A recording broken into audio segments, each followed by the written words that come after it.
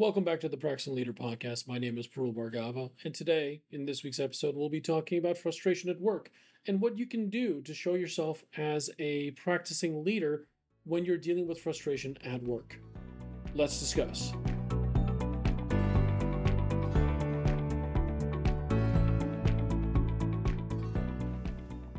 I can't say that I do not get frustrated at work. It happens to all of us, and it is normal for it to happen. The question becomes is how do you actually show up and be a practicing leader for everyone else in the room, even when those types of things do happen? Being able to show up as your best self on a regular basis and be able to hear the message instead of listening to the delivery is a difficult thing to do. It's something that takes practice and takes effort, and often will push you a little bit, and that's okay. That's what's happening. You're growing. It happens. Very similar to the podcast we talked about crucial conversations. This is a similar context of being able to understand the signs of frustration and be able to recognize them in yourself. If your ears are getting warm, or the hair on the back of your neck is standing up, or you're becoming angry or irate, or you're beginning to raise your voice, you just might be getting frustrated. Being able to identify those things and recognize those signs is an important first step. When you begin to notice these things in yourself, take a moment and think about what is the outcome you're looking for. This is where I've often asked this question of do you want to be right or do you want to do right? It's an important question to ask when you begin feeling irritable or begin feeling frustrated with a situation.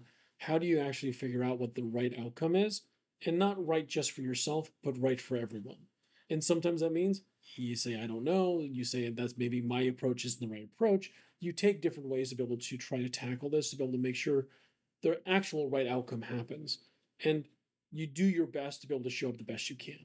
When you're trying to practice leadership and you're trying to show up the best way you can, maintaining composure is important. The behaviors that you're exhibiting are going to be viewed and set a tone for the rest of the team or the rest of the people you're working with. Being aware that you exhibiting frustration or losing composure actually has a much deeper impact that you'll have to then rectify at a later point.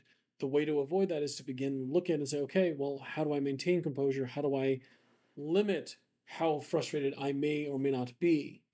So that people in the room can say, oh, look, I said something that was not right, but give them space to be able to make that error or make that mistake and be able to also recover. Because this is where you're trying to give them space to feel safe to speak. And sometimes folks do not use the right words. Folks do not do the right thing every single time. So giving them the space and maintaining your composure will help them feel safe in being able to speak more freely.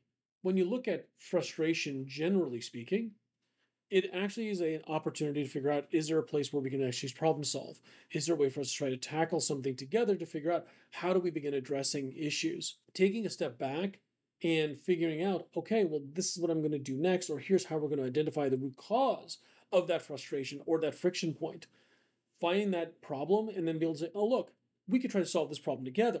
How do we figure that out and be able to put that in front of everybody to make sure that everyone is engaged to be able to help solve that problem? This is what leaders can actually set themselves apart.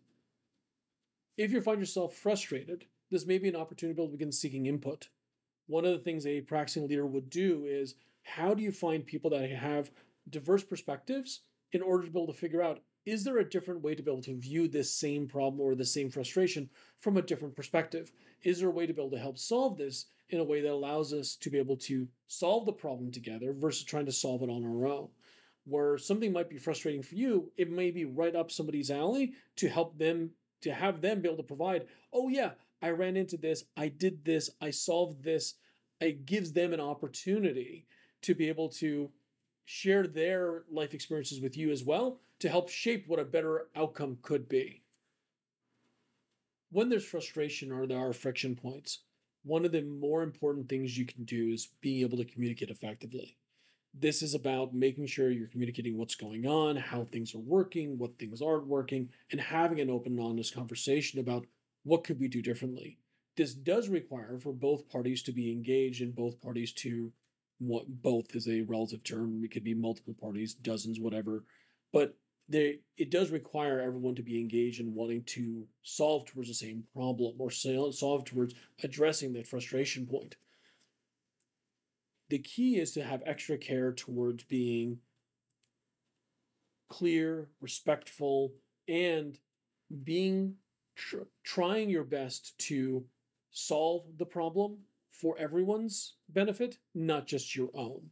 It's too easy to say, well, this is what works for me, and that's what I'm going to stick with. That's too easy. That's the easy path, and anybody could do that.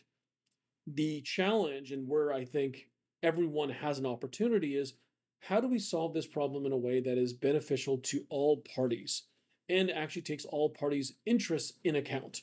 Simply saying, well, I want it this way because this is what I want, that's an easy thing to do. That takes no effort. Serving your own interests is easy. Serving others is where I think the benefit comes in. And finally, the last one here in terms of being a leader for your group of people or for this space that you're in, maintain perspective. There are things that are good in the short term, there are things in the medium term, and the things in the long term.